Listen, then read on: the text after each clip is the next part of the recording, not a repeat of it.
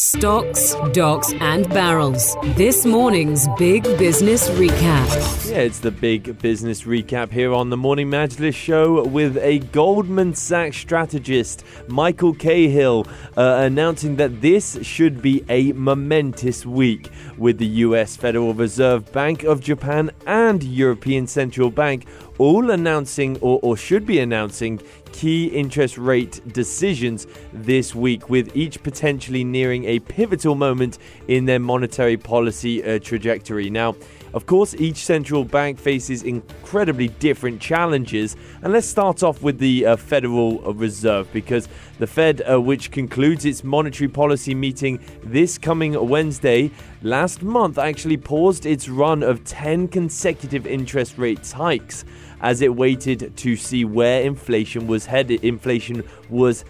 Now, the subsequent figures for June showed that consumer price index stateside fell to its lowest annual rate in more than 2 years. But the core CPI rate, which strips out volatile food and energy prices, was unfortunately still up 4.8% year on year and 0.2% on the month. Policymakers reiterated their commitment to bringing inflation down to the central bank's 2% target, and the latest data flow has reinforced the impression that the US economy is proving resilient. We talked a lot about how they should really be avoiding a recession here on the Morning Majlis, which is great to see. The market is, of course, all but certain that the Federal Open Market Committee will opt for a 25 basis point hike this Wednesday, taking the target Fed funds rate to between 5.25% and 5.5%. Yet, with inflation and the labor market now cooling consistently, Wednesday's expected hike could mark the end of a 16th-month run of almost constant monetary policy tightening. So, yeah, big day tomorrow in terms of the banking world. Definitely is, and it is quite worrying in terms of what's happening, because we've got the European Central Bank also expected to raise its main interest rates by 25 basis points. Well, they raised it in June to 3.5%, and in contrast to the Federal Reserve's pause. But so far in the UK as well, Chief Business Economist at S&P Global said that rising interest rates and the higher cost of living appear to be taking an increased toll on households, dampening a post-pandemic rebound in spending on leisure activities. Meanwhile, manufacturers are cutting production in response to a worryingly severe downturn in orders both from domestic and export markets. It's going to be very interesting to see what's going to happen on the meeting on Wednesday, because it is expected that the Federal Reserve is going to be raising its benchmark rates by another 0.25 percentage point. That will increase it up to 5.5%. Traders in Fed fund futures markets believe that this will be the final interest rate hike for what has become a historic campaign. But economists say the Fed is unlikely to signal as much as it wants to retain the flexibility to further tighten monetary policies should prices fail to ease as much as expected in the coming months. According to an economist at the New York Fed, said that it is unlikely that the committee would be willing to communicate that they expect to be on an extended hold.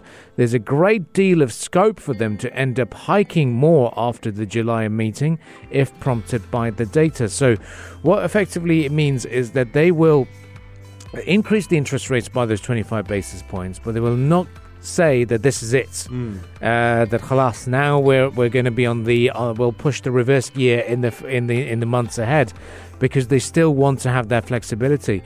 But yes, the Federal Reserve is going to be doing that. We'll be following suit here in the UAE.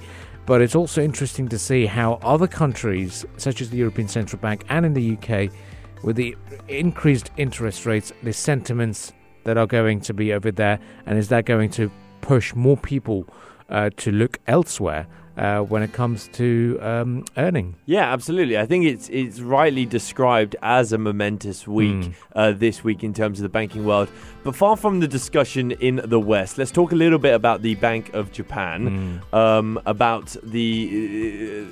Because the question in Japan really is when its central bank will become the last of the monetary tighteners, with the Bank of Japan holding its short-term interest rate target at minus 0.1% in June, having first adopted negative rates in 2016 in the hope of stimulating the world's third largest economy out of a really prolonged quote-unquote stagflation characterized by a low inflation and sluggish growth, it could be described as.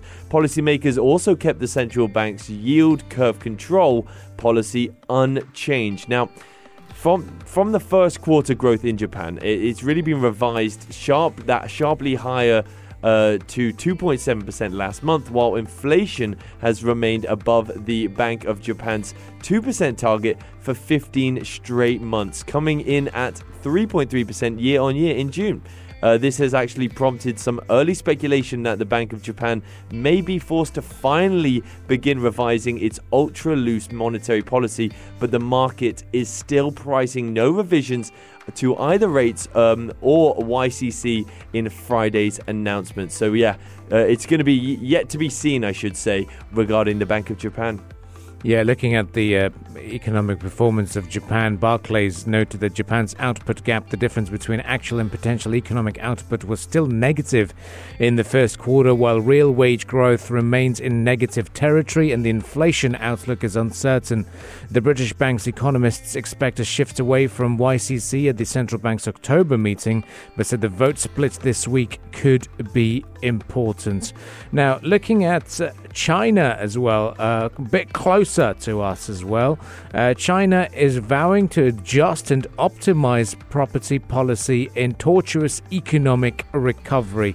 Their Politburo pledges to adopt major changes in the demand-supply dynamics in the property market, with city-specific measures to better meet the residents' essential housing demand and their needs for better housing. China's leaders also pledge to actively expand domestic demand and also expand consumption by raising income levels as well. So lots to look forward to from China as well. Yeah, official data last week showed that China's second quarter GDP grew about 6.3% from a year ago. That just marks about a 0.8% growth compared with the first quarter, which is dramatically slower than the 2.2% quarter-on-quarter pace recorded in the January to March period. But just on Tuesday, actually, Hong Kong and mainland China stock markets, they cheered the Politburo's policy pledges. They outperformed broader Asia-Pacific benchmarks, and the Hang Seng Index also jumped more than 3%, while the CSI 300 Index of the largest A-share listings also climbed more than 2%. And their property sector also saw some of the strongest percentage gains in Hong Kong, with local developers also rebounding more than about 14% from a 9-month low. So things are picking up pace. Yeah, absolutely. That is your stocks, docks and barrels section there, ladies and gentlemen. We're going to take a little breather before I give you an update about the roads here in Sharjah, and then we have a really interesting discussion coming your way, and that's how Twitter has rebranded completely to a single letter. That letter is X, as Elon Musk reveals a completely new logo. All of those discussions coming your way next.